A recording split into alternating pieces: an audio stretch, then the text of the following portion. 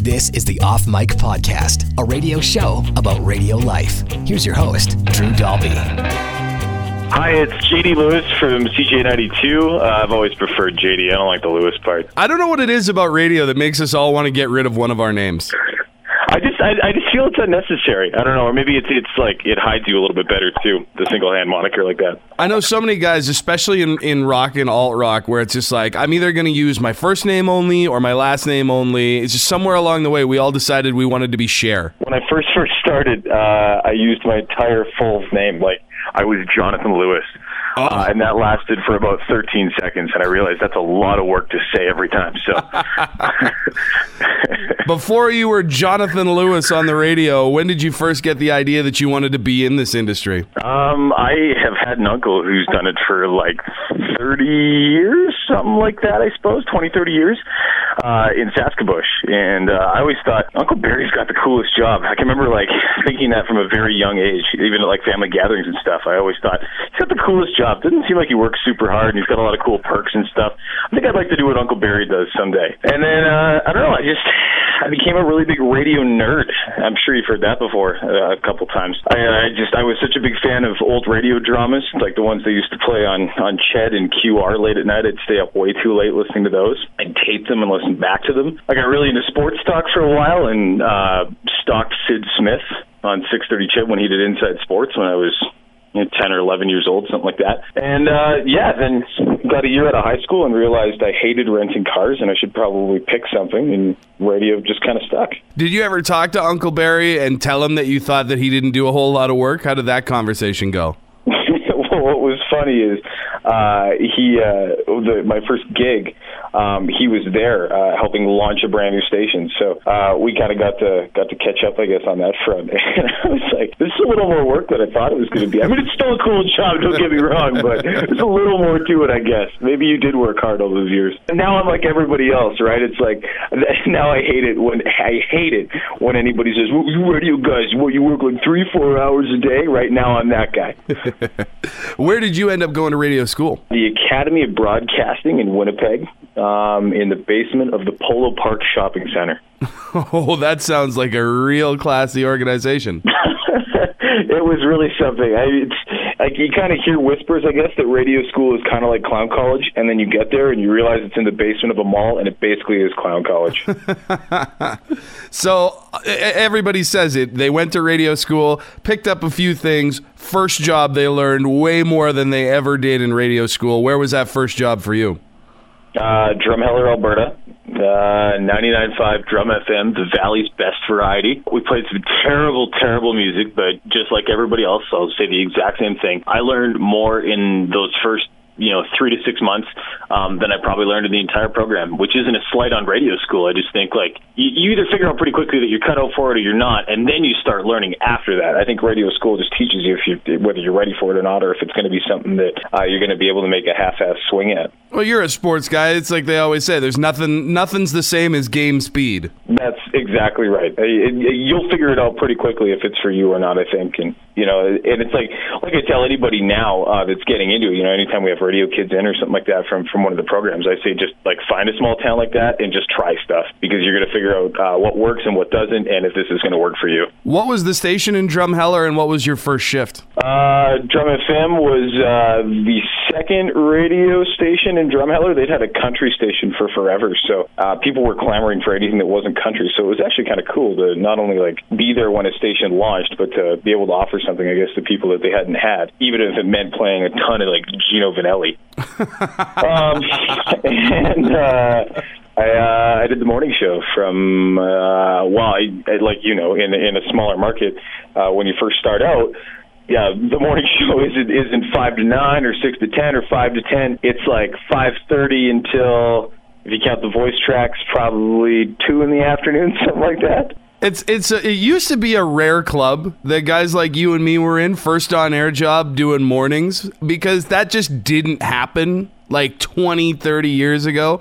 But it's becoming more and more the thing now. What was your thoughts on being thrown into the biggest day part right out of the gate? I think it gets you a feel for just about everything, because you're probably doing your own news. Realistically, I don't know about you. I didn't have a news guy. I was doing news. I was doing sports. I was doing the local interviews and stuff. So I think you're doing everything. I think the other nice thing about that is it frees up the rest of your day to go out and be community guy, which is still a pretty important part of it, I think. So I don't know. I think getting your feet wet that way was just another indicator. It not only showed you, I guess, everything that was going to come with the gig, more or less, but also was just another way of showing you whether or not you were cut out for it. Because let's be honest, like, waking up that early isn't fun in a big city. Waking up that early in a town of like 5,000 to 10,000 people will really show you if you like it or not, and if you give a shit enough about it to make it your gig, I guess.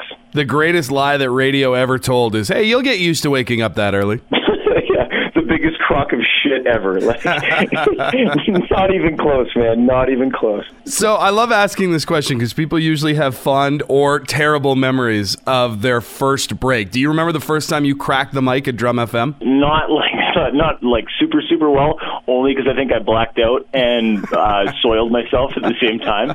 I just remember being so scared. And the break was probably about nothing. I probably introduced myself 7 or 8 times, forgetting I'd already done that. I probably gave the temperature 5 or 6 different times and talked about how excited I was. I just remember it being so scary, but at the same time, like, because you kind of get that same experience. Like, anybody who says that doesn't happen to them at a news station they start at each and every time is a liar. Like, I really do think, like, you get those same nerves and those same weird shakes every single time. I thought what I think is so cool about that is you finish that first break at that new radio station, whether you've been doing it for 2 minutes or, like 10 years, you stop and like you're still shaking a little bit, but like I don't know about you, I was almost laughing to myself, like giggling, and I just thought it was so cool. I'm like, that is the coolest thing ever that just happened, and this is absolutely what I want to do. I think for mine it was taking a minute and looking at the door to see if anybody was coming to take me off the air. And then when that didn't happen, it was like, all right, I just made radio. I'm making radio right now. You're right, though. That's the other big part of it, is that looking over your shoulder. Like, you're waiting for there to be like a station manager or a PD, or, I mean, those are the same people in a small market, banging on the window going, you're out of here. We made a huge mistake. Yeah, waiting for someone to come to their senses and go, what did we do here? So how long did you last at Drum FM? About a year. Which is, I think, about all the time someone should have to spend in a place like Drumheller. Because it's not nothing against drum. It's just a lot of dinosaurs for a year. So I spent a year there, and then went to Red Deer and was kind of the gopher and the bitch, for lack of a better term, at the Z and KG for about a year there, and a year Virgin in Edmonton, and then I guess almost 5 years here at CJAY now. All right, well, easy on the fast forward button here. We're going step by step. Okay. Did you get much on air at Z and KG? At first, no, almost nothing at first, to be honest. Like, there was a little bit of fill-in. I was really lucky. There was a big run of guys having babies at the time, so I got through baby relief. And so that meant a little bit of evenings, a little bit of middays, some drive, and then I landed weekends for a bit. So what was the cause that made you want to leave doing mornings in Drumheller? You said you were getting kind of done with being in Drumheller after a year, but most guys won't make that move for anything less than at least an on-air shift. It was kind of a weird, what turned out to be perfect storm, I guess. Like, I knew that I wanted to get a little bit closer to home. My old man was going through some health issues, and I knew I wanted to get closer back to home, which is like the Red Deer area, central Alberta. So I wanted to be closer to home. I felt like I was ready for a little bit more, and I think it just happened to work out. I had a bit of a foot in the door up in Red Deer, and it just kind of happened. It sure wasn't easy at first. When you're literally sorting CDs because the PD's decided he likes you enough to get you a few hours here and there to help you be able to buy pasta and maybe the good pasta. That's hard, man. I mean, like that was really, really hard to do, leaving what at least was a pretty steady paycheck in Drumheller. But it wound up working out okay.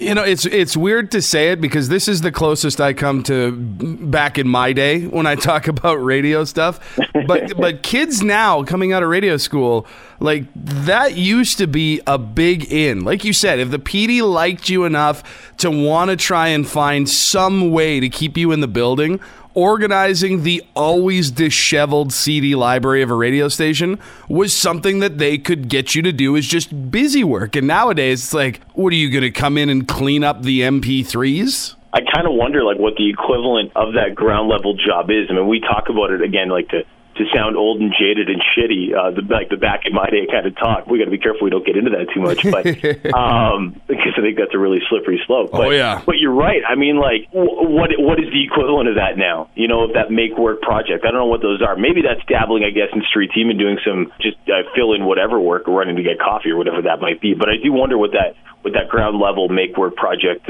equivalent would be in 2016. So were you always a rock guy? Like, before you went to Winnipeg to go to radio school, were you a rock guy, or what was your personal preference? Yeah, no, definitely a rock guy, and always told myself, like, I wanted to get to that. But at the same time, I do feel like I kind of understood very quickly, or gained the understanding that you don't get to pick. And to be honest, I don't know how much it matters. Sure, your content's going to differ, I think, to some degree or another. But at the end of the day, I don't know how much it matters. I think I've lost the attachment to, you know, which songs are going to play on the show. To be honest, I don't know how attached I am to that. At the time, though, getting those first few on-air shifts on the Zed must have felt pretty awesome. 100%, especially like being from the Red Deer area. That was peak for me as far as I was concerned. That was really what I wanted to scratch off the list. Anything past that was just going to be gravy. Getting to be on air in your hometown was cool enough, I thought. And, you know, eventually getting a steady paycheck out of it was about all. I don't want to say that was all I aspired to, but to be honest, I mean, that was really what I needed to cross off my list, I thought. It was funny, too. I wound up doing some fill-in on KG, too, the sister station there, because it was the same building, and it was more hours. And again, like, I don't know that I was necessarily tied to rock so much. So I wound up doing some time on KG, and my mom's a big KG listener, big country music fan. So when the time came to make the move to Edmonton, she was like, I think it's a good idea. I think you got a good thing here. I'm like, well, I don't know, Mom. You know, it's Edmonton. You know, I do feel like Edmonton does need to take some precedence over Red Deer. And she's like, well, you got a good thing going here, though, right? Like, you do weekends on KG. What more do you want, really? Don't get greedy. I love to rub that in Mom's face, though. I'm like, I'm glad I got a little greedy, according to your terms, Mom. Yeah, don't reach for the stars or anything. You're working 2 solid days a week on a great country music station. Let's just let it ride. Yeah, I mean, you got this nice side gig DJing in a bar. You've graduated to Penny Regate from craft dinner. Things are pretty good for you right now. So how does the Edmonton job come about? Did they contact you? Was there a job opening that you applied for? Total fluke. Total asshole fluke. Tammy Cole, my PD in Edmonton, was driving through. Virgin had just become Virgin in Edmonton and flipped from whatever it was before. Forgive me for not knowing that. Easy Rock, I knew that. That's my era in that building, was the Easy Rock days. That's the only reason I know. So Tammy's driving through, and it just kind of started to formulate that on-air lineup. Pepper and Dylan were there. Tyler Hall was doing drive, but they didn't have anybody to do evenings. And as she's always told me the story, she didn't have anybody, and she was driving through Red Deer and flipping through stations, and happened to catch a break that didn't suck. And then hung around, and some weird quirk in the universe, some fluke in my favor, she heard a second break consecutively that also didn't suck, and she called me on the station line and said, like, do you want to come up and do an air check in Edmonton, and we'll see how you sound? And I really thought she was just jerking my chain, but I thought, I got nothing better to do on a Monday, because that's my Saturday. So I went up, and it stuck. They did something right.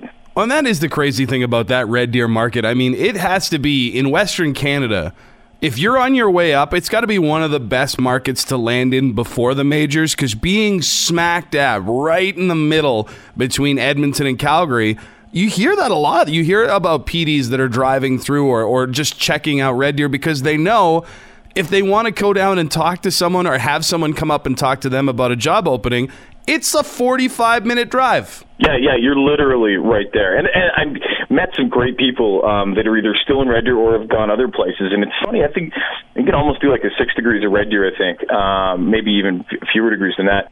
Just like I feel like a lot of the relationships I made in Red Deer, the friendships that I made are some of the like the stickiest ones now, 6 or 7 years removed from that. I think that's so funny. So you get to Edmonton, you're now doing evenings in a major market fairly quickly after starting in the industry. So I'm going to guess that those initial shakes and butterflies you had at Drum FM maybe a little bit amplified the first time you hit the mic on 104.9? 100%. And I really I felt like I didn't know what I was doing there. I didn't really understand how I'd gotten the gig still. So that didn't make a whole lot of sense to me. And that was the most fish out of water I've ever been format-wise. Like I really had to grab a crash course in all of it. You know, not just like the artists and the songs, but what the people who listen to that kind of music care about. What do they want to hear talked about, and how do you sound like one of those people? Because I think those people, just like any diehard of any format, are very quick to call BS on you. So you better sound like you know what you're talking about. Like you better know who Pitbull is, what he's all about, what he values, and who he spends his time with, so that you don't sound like a moron introducing Pitbull. So it was a lot of learning in a short amount of time. Yeah, if you don't know that Pitbull is on every single CHR and Hot AC track, at least for a second, they're going to call you on it. And that was right in the thick of it. Like that was right when Pitbull was really, really was quite literally everywhere. There was no escaping Pitbull. He was destroying artist separation rules across radio. And it's funny you say that, because I don't know if it must still be the same kind of problem in CHR now. I wouldn't know, but I learned how to do music when I was at Virgin in Edmonton. I wasn't very good at it, but I learned how to do it, and it was just an awful time for artist separation, because it really felt like there was only 4 or 5 names making really big records. So you had like those 3 big Adele songs, those first 3 big ones, right around the same time that Rihanna had like 48 singles out. You had like 262 Pitbull songs, and that was basically it. It was like those 3 artists is what it really felt like. Taylor Swift wasn't really like a presence at CHR Radio yet, so I'd imagine she's kind of like the nightmare now. But boy, did I learn about artist separation, and what a friggin' headache that was. See, and now you know this now, being in radio, or in rock, I should say. For some reason, rock artists are just more polite. They put out one single, and then they wait 6 months, and they go, all right, are you ready for another one? And rock radio goes, yeah, sure, I'll take another one. Yeah. Whereas CHR, they're just like, take the whole album and play it now. Yeah, it's 12 LMFAO singles per album. They were the other big ones, actually. That's probably not much of a reference now. I feel like LMFAO is not a thing anymore, but they were the other one that were such a friggin' headache, because it was every song on the album is a single and will be remixed, so buckle up.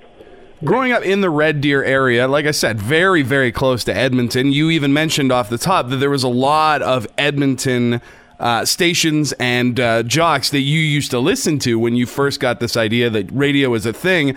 The crazy thing about Edmonton is how many of those jocks are still there and still working. Did you ever get a chance to meet some of your heroes? I always thought like the cast of the Paul Brown Show were so cool, and I watched them from afar, I guess, for a couple of different reasons.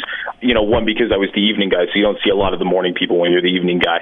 But 2, because Virgin and the Bear are so different, and at complete different ends of that building, if you know how that building is laid out. So I really feel like I stalked that entire station, actually, not just the Paul Brown Show, but like I stalked that whole outfit from afar. I just kind of kept my eye on them, because I thought the Bear was super friggin' cool as a rock fan growing up, and then as a radio guy being in the building. I wouldn't say I bumped into too many people in the travel, because I mean, you've done evenings before too, I'm sure. You don't necessarily meet a whole bunch of people when you're the evening guy, because you have such weird hours, right? And you don't get to go to a lot of shit because you work really weird hours, usually right in the thick of when all the cool stuff is happening. So I will say that one guy I got to meet, and it's the most embarrassing story ever, was Daryl McIntyre, because CTV's in that exact same building. And you know how there's a cafeteria downstairs. Best cafeteria in radio. The best cafeteria in all of radio. And one of the only ones left in all of radio, I think. That's true. Robbie Gibson and I were down in the cafeteria one day, and we're BSing about how cool we thought Daryl was, and about how we saw him through the window all the time, and we wondered if like they called him D-Mac around the station, or if it was just Daryl all the time, or Mr. McIntyre. And we did all this aloud, and the cafeteria lady, Cheryl, overheard that and assumed that we were like actually Daryl superfans. A little more so me, because I was really gushing about Daryl. Like it was embarrassing if I'd known that anybody was listening that intently. Anyway, I say all that to say because I ordered my food, and she would bring the food up to you if you were on air. So I ordered my food, and I went back upstairs, and she came back up with Daryl McIntyre and introduced me like I was like a sick kid, honestly, Drew, or something like that. And she was like, "JD, this is Daryl. Daryl, JD is a big fan." Like, and she was speaking that slow, and I've never felt like more of an idiot. Like I really thought Daryl was gonna like tussle my hair and call me sport. He was really cool about it, but I just, oh man, the worst. So you mentioned that you were keeping an eye from a distance on the Bear. How long was it before you were kind of thinking that a return to rock would be pretty awesome? I didn't know it was going to be in the cards. I honestly didn't have any indication that way, because I mean, CJAY just wasn't on the radar for me personally. I didn't think it was really a possibility, and because CJAY's had the same kind of thing going, I guess, that the Bear has. There's been a little bit of shuffle over the last 10 years or so, but I really feel like when you land one of those gigs, you hang on to it, because I mean it's a gig people want. There's somebody coming for you all the time. So I don't know. Like I definitely remember thinking like that would be cool, but I don't remember ever thinking like that's a possibility. When was your first conversation with the folks at CJAY about moving down there? Ross McLeod left. It might have still been the team then. I think it was. Left the team, went down to Calgary. I got called in for a meeting at like 10 a.m. And I was working till like 11 or midnight most nights. So I remember thinking that was weird, and I was probably getting fired, because even then, a year in, I thought I still didn't really own the gig. And I remember going into the meeting, seeing Chad Martin's vehicle up front too, and I just remember thinking, I'm like, why are Tammy and Chad here? I'm definitely getting pink slipped. And then I walked in, and it was the two of them and Ross sitting there. I'm like, why is Ross here from Calgary? Like, is he here to restrain me in case I get violent? Because I'm really not much of a violent guy. He brought in muscle. Like, this is weird and probably violates HR in a bunch of ways. And then he was like, do you want to come to CJAY? And I would love to tell you that I reacted in a really cool way, but I don't think I looked very cool at all. Because I just kind of blurted, yes! You mean the place where, Jerry Forbes and Reaper work? Yes, 1,000 times yes. Take me there. I was really excited, and I didn't do a very good job of hiding it at all. I didn't play it cool. You're obviously on the morning show now, and we'll talk about that in a little bit, but where did you start with CJAY? Middays, which would have been about 4 and a bit years ago. So that was gnarly, man. Then I was sandwiched between the two guys I just mentioned, right in between Jerry Forbes and a guy with a massive voice, Reaper. And I just remember thinking, I'm like, oh boy, it's that same thing we talked about, that first gig, and the same thing I talked about when I was in Edmonton. I just really felt like I was leading a very tenuous existence, and I would just ride this thing out until my luck ran out, because this is crazy. You said you're not specifically tied to any format, which for any young radio broadcaster listening is the way to be. You're going to get a lot farther in this industry if you're not saying, I only want to work at this kind of station. But you also said that rock was your favorite thing. So did you feel a little more comfortable in your own skin once you got back to talking about the kind of bands you had in your CD player at home? I think it'll always feel more natural, right? I think you can feign it, and probably feign it enough that only the people closest to you would know that you are feigning. But at the same time, I don't know. I think it's gonna come across as way more natural, and you'll probably be able to speak a lot more, not only to the music but to the content when it's right in your wheelhouse, right? Yeah, I just think you go from being a dude who's having to do constant research on what he's about to talk about, and feigning it to a reasonable extent, to just being a guy and talking about guy things and talking about music that's already on your iPod on your way home anyway. That's so cool, man. That's one of the best things about this gig right here. You used the word dude, which is a perfect tie-in. I wanted to talk to you about a couple of things that you have appropriated that word since you've gotten to CJAY with a couple of bits that have really, well, one that has still caught on and one that I'm sad is no longer a thing. Let's start with the Dude Cast. Oh, the Dude Cast, which was, how long did we podcast for? About 50 episodes, I think, over the course of 6 months, something like that, when Stephen Murray was still working here, Steve the Grunt, on Jerry's show. We'd end up having a lot of crossover time in the studio. We wound up shooting the shit about all kinds of different stuff. And I remember it's as organic as most podcasts say they are.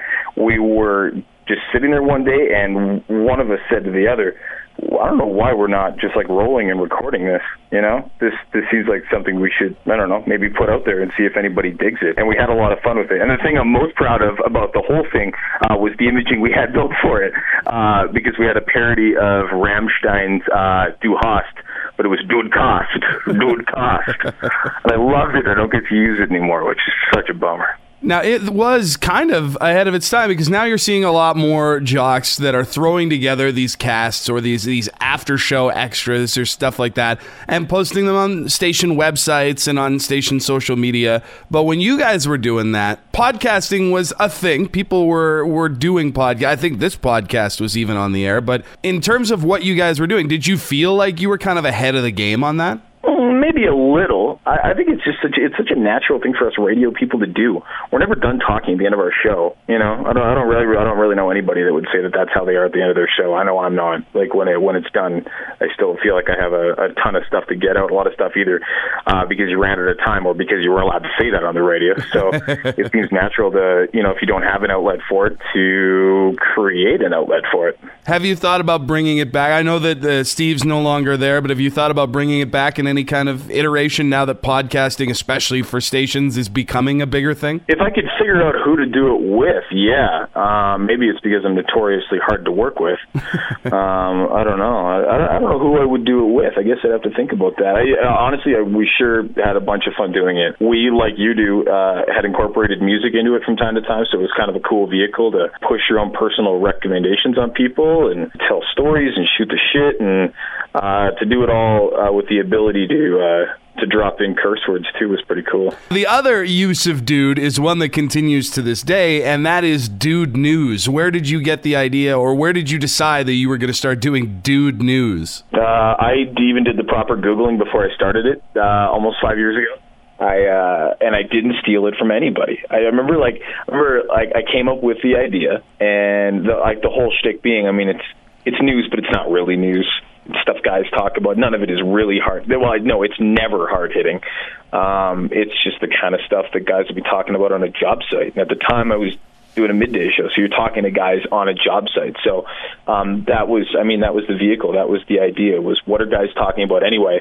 Let's put 3 or 4 pieces of that in the same place and shoot the shit about it every day. And I remember going to Google that whole idea and that moniker, Dude News, and thinking well, this is already probably a thing. And it wasn't. And the cool thing is now that's still a thing. That's the only a bit I have from my initial list of inaugural bits when I got here. That's the only thing I'm still doing, and that I really don't feel has gotten stale. It's an easy thing to keep fresh. Whenever a radio person takes a bit that has a cool moniker to it and does it for a significant period of time, generally when you go out to events or shows or bars or anywhere you might be recognized, people want to give you their input on it or start, using it themselves. Do you get suggestions for Dude News whenever you go out in an official capacity now? Yeah, or Facebook or Twitter or Instagram. Yeah, all the time. And I'm not even butthurt about it, really. I mean, some of the stuff, because the way the internet flows is stuff you wouldn't put in there, either because it's been around for a while and it's kind of stale, or you just don't think it fits the model. But I'm usually more pumped than anything, and I'll be the first person to tell other people, hey, make it your own. If I could feature other people's stuff, not only does it make my job way easier, yeah. But I don't know. I think it makes it more special for the listener.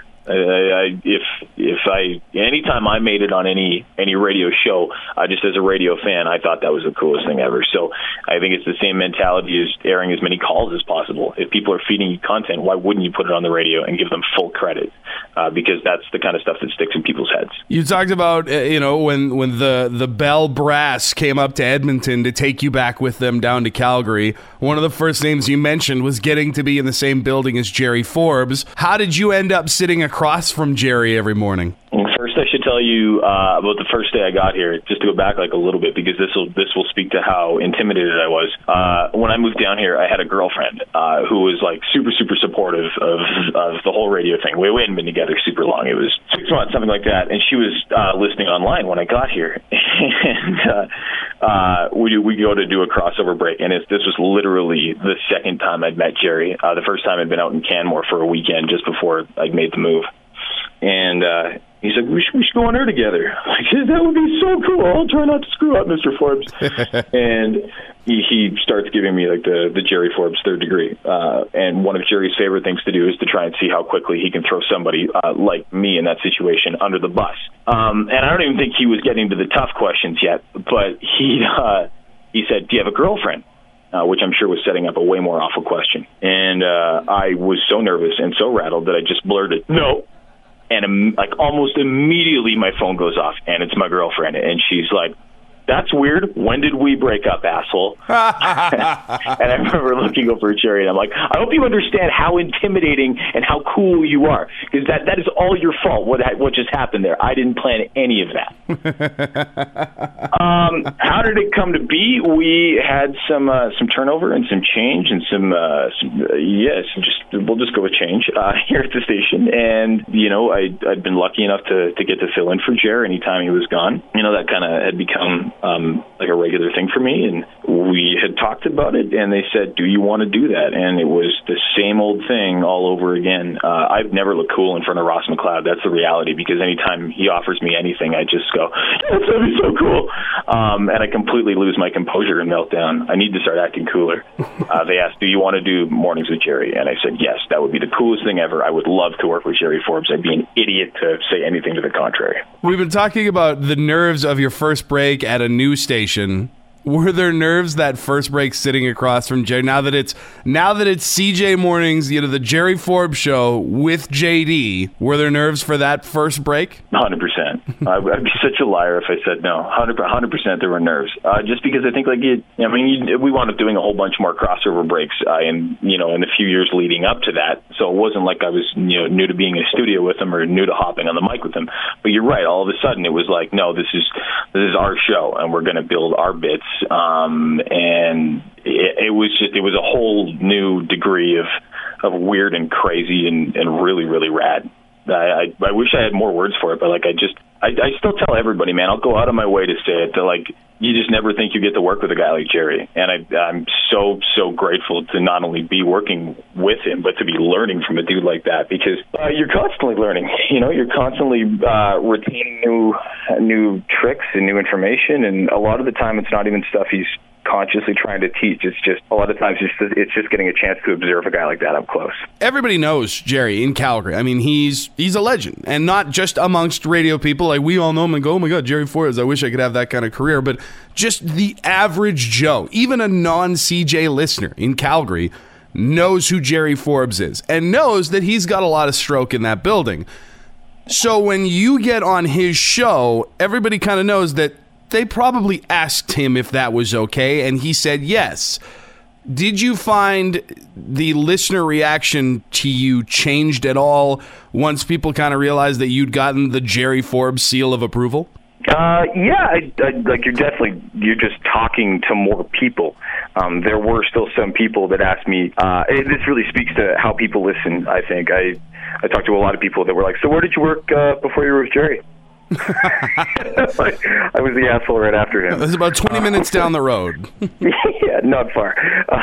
But no, I think you're right. There's a lot to be said for getting the thumbs up for the seal of approval or the endorsement from a guy like Jerry. Once you have that, not only at a station like this, but in a city like this, that goes so far, and that was so important. And that's why I'm glad it happened. I guess the way that it did, it happened organically, because Jerry and I get along, and I can call Jerry a friend. And I think that comes through on the show, and that is what's been so important to this whole thing working out. Because, I mean, like, with a new co-host, you can know them as well as you like. It just takes a while to build that mic affinity. It takes a while, man. And it can be a real test of, people individually or a test of a friendship. So, there's been trials and there's been stuff that we've thrown up against the wall that hasn't worked, and it's been frustrating. But, once you start to hit stride with a guy like that, that's so cool. To have that happen with a guy you grew up listening to, it's wild and so cool. The other thing about Jerry being a legend is that it means he's been doing this for a while. And it's funny, before we started recording, I made the joke that you were the heir apparent at CJAY in Calgary, and you I could tell from the awkward laugh you weren't 100% comfortable with that title. But we all know that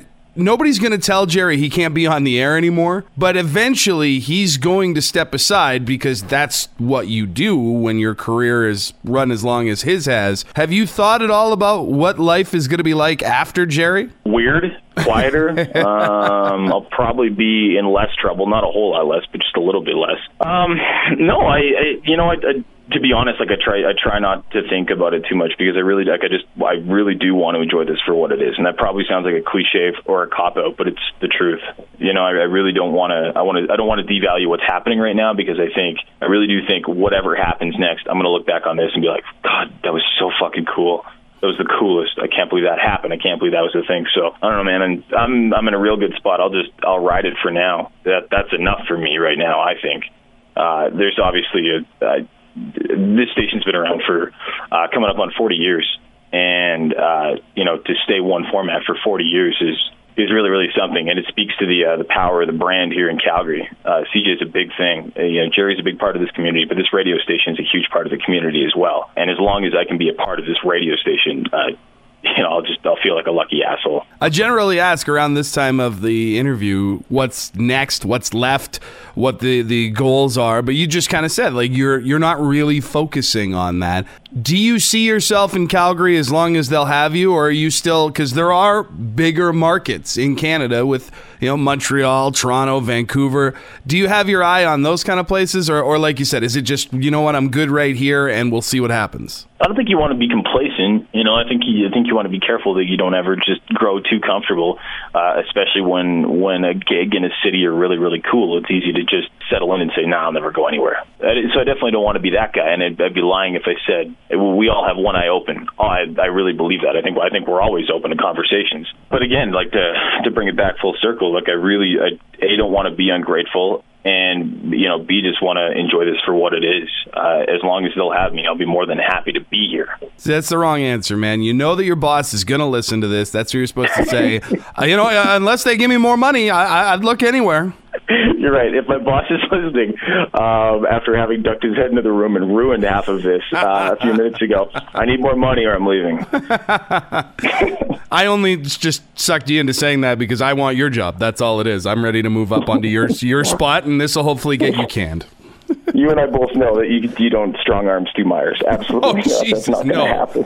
there are very few people in the industry that that's not going to happen. You just don't. You'll disappear very quickly. You've had a chance to make some great friendships, like you said, throughout the business. You've got a chance to work with some other people that, like you, have had a pretty meteoric rise. Who are some other people in the industry that you think people need to pay attention to, that you look at and go, that's somebody who's going to be a big deal someday? How many can I do?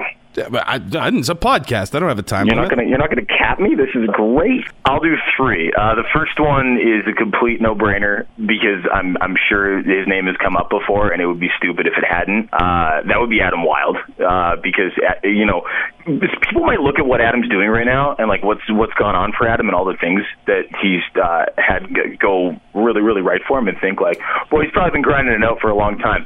All things considered, hasn't been doing it very long at all if you look at everything he's either done or is doing. And I just think that's so cool, especially because when I first got to Edmonton, one of the things that Tammy had told me was like, look, I want to lay out a few different people for you to watch and to try and learn from. And Adam was the first name she said.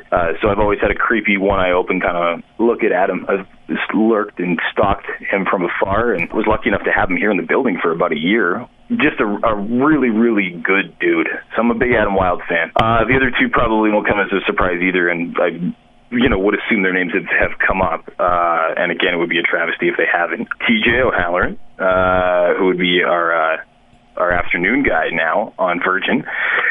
And Tyler Middleton at X. I think both of those dudes are ridiculously young for what they've gotten done. I think that's a little bit frightening for us guys who are a few years older than him. Neither of us are that much older than either of those dudes, but I look at what both of those guys have done so far, and the things they come up with, and I'm like, God, I'm so glad dudes like that are around because it gives me a lot of hope for the future. I think of like where this whole thing can go for all of us, but it's also incentive to be better. Like those dudes are so important because they just continue to push guys like us to be better. I don't know, man. I'm 32. I look at all you kids and I just flip tables in anger. All right, man. Well, that is going to do it, I think. Thank you very much. Oh, you know what? I want the advice. You've come from a mall basement in Winnipeg to the morning show in a major market. Along the way, you did some cool things and met some cooler people. What advice would you have for people in radio school who are looking to make that same trek that you did? I would just preach modesty. I think that's the most important thing, and it might be one of the things that is lacking the most still. And maybe it's just because it's like a lack of modesty is kind of inherent with a gig like this and a stage like this. But I just think like that's the thing I've seen along the way that doesn't work is when you can't be modest. It doesn't work out well for people. And the ones that can stay modest and stay working hard, really good things happen to them. Just good stuff happens when you can remember that we aren't anything special because of what we do. We're just really, really lucky. We have really cool jobs, but that doesn't make us the coolest people on earth. We're very, very fortunate to have the stage that we have, and I think it's also our responsibility to do good things with that stage. Thanks for taking the time, man. This was a lot of fun. Thanks for having me, man. And I assume you're going to pick a Pitbull song for the spin of the week? Ooh. Tempting as that may be, actually, let me use a former Dude tune. Can I do that to throw it back to any of the 3 or 4 Dudecast listeners that might be listening here? Shout out to both of you for listening for all 50 episodes if you were there for the whole thing. Let's do the Tiny Dancer cover that Dave Grohl did on Craig Kilborn forever and ever ago. Tiny Dancer. 2 words that strike a chord in the heart of every sensitive 32-year-old man in the country. A song actually I don't think I'd ever heard until I saw Almost Famous. So every night before going to bed, I thank Cameron Crowe for opening up a part of me that I don't think I ever knew until now.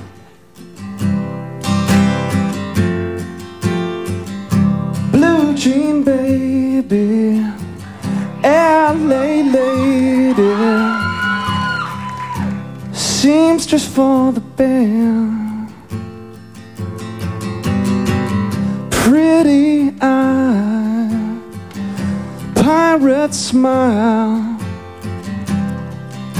you'll marry a music man, ballerina, you must have seen her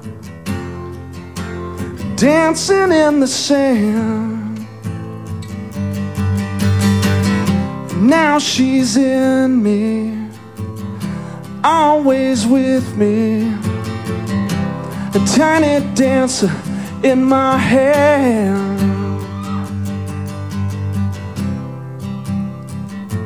Let's skip all the other crap and just get to the chorus, like on that bus scene. What do you say? Now, keep going, keep going, keep going, keep going. There you go.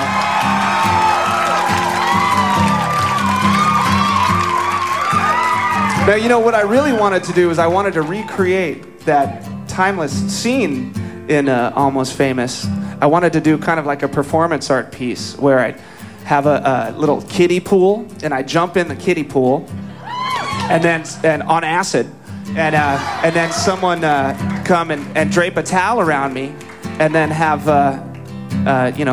Craig come behind me and sing along to the song. But I think what I'm going to need everybody to do is sing the chorus along so we can really recreate that magic.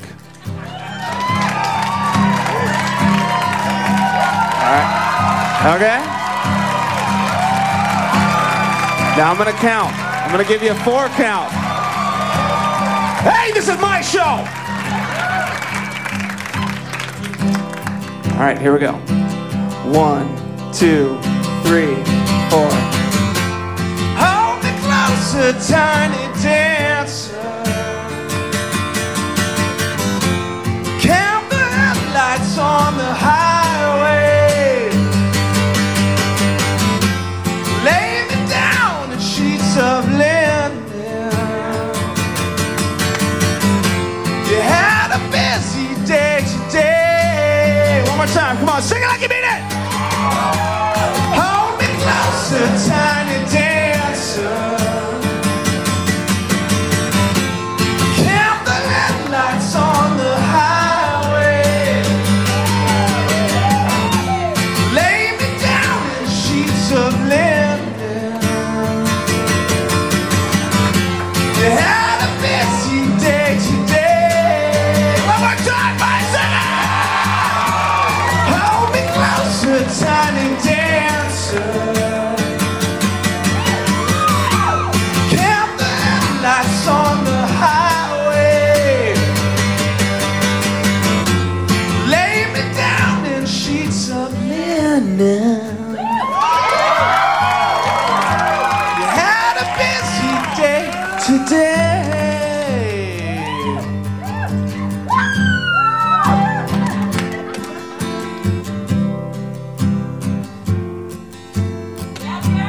Blue jean baby, LA lady, seamstress for the band, pretty eye, pirate smile. You marry a music man. Oh my God, it keeps going. Ballerina, you must have seen her dancing in the sand. Now she's in it, always with me. Tiny dancer in my hand. Okay, the teleprompter stopped. So we gotta do the chorus one more time. 2, 3, 4. Hold me closer, tiny dancer. Count the headlights on the highway. Lay me down in sheets of linen. You had a busy day today.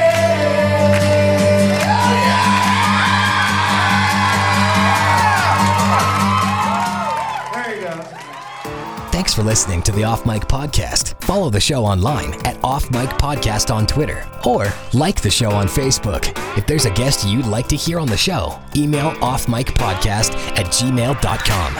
The Off Mic Podcast is a part of the Dalby Radio Network.